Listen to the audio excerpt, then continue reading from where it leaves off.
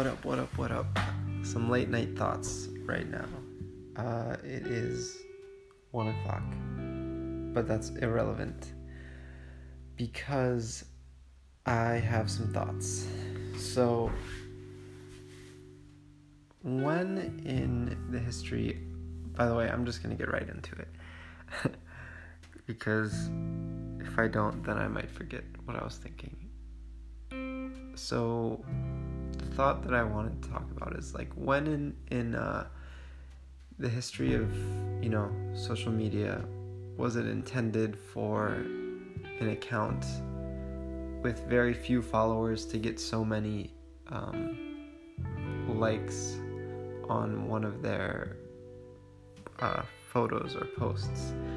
And I was thinking about this because right now there's a phenomenon where people with relatively small amounts of followers are getting upwards of 20,000, 200,000 likes on a post, and specifically on Instagram, because this happens very frequently on Twitter. But on Instagram, I want to know like the frequency with which it happened before all of this community organization began happening around the protests that have been happening right now, and the effect that has, or I'm just very curious as to whether or not Instagram ever thought that would happen. So that's just something I'm curious about right now. And obviously they probably thought it might happen. And I'm curious as to whether or not that changed how they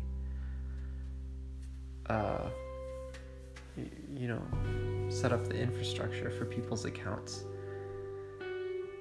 And also kind of like, obviously it's not very intended for that to happen on Instagram. It's not a viral inducing, platform. It's very slow for something to go viral on Instagram. And if it does consistently, it's likely because that account has a lot of followers. So it's an interesting idea, an interesting thought, in my opinion. This also leads to the idea of the community hacking that's been going on. Like hacking in the perspective of breaking the infrastructure and rebuilding it in front of like your eyes.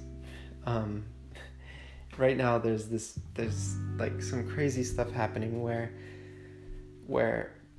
like everything I just explained, people are sharing accounts and sharing posts, and it's literally breaking down what everyone thought was possible with Instagram. And it's all because of community, and it just really, really gets me like hopeful and wishing that that's how it always is.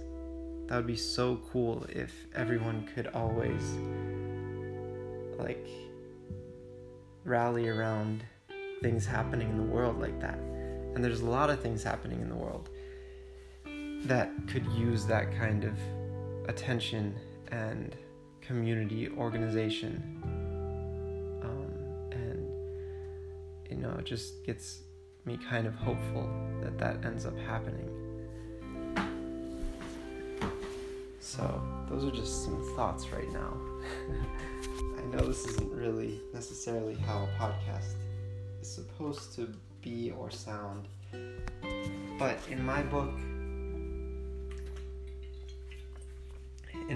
it actually that's like kind of how I do it right now, because I have a thought and I'm like, I need to share this with the world, and it's kind of too long for social media, or I don't necessarily, it's too private of a thought for social media in a way, and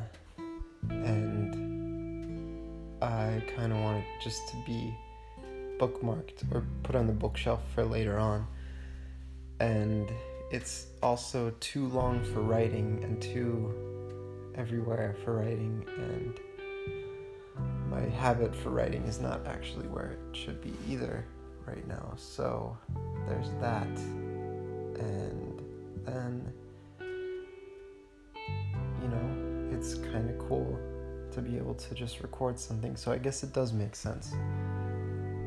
Whereas the classic podcast, it's a back and forth between two people, or it is someone talking long form on a subject. And I often think that I can talk long form on a subject, but it turns out that I switch between subjects very easily and can talk in long tangents about many different things. Excuse me. I just burped a little bit because I just drank a whole glass of whole milk, actually 2 glasses of whole milk, after I did a workout. And see, I was going somewhere with that, but I can't remember where I was going when I just started saying that. But anyway, this is enough for right now, and this podcast is going to sound horrible, so I'm not even going to listen to it, and I feel sorry if anyone does listen to it. But yeah, just some mental notes, I guess. Things that I want to look back on and think about in the future. But the other thing about my the way I do things is I don't tend to put things in order where I'll find them later on. So doing this is kind of like bookmarking it in a public place where I will be able to see that I started something. If I like, I'm kind of like a squirrel that forgets where I hide all the nuts.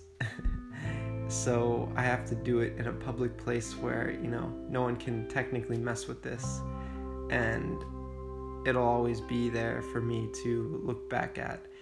But when I write notes down that are private, I just lose them the second I forget where they are. But anyway, that's all. Talk to you later.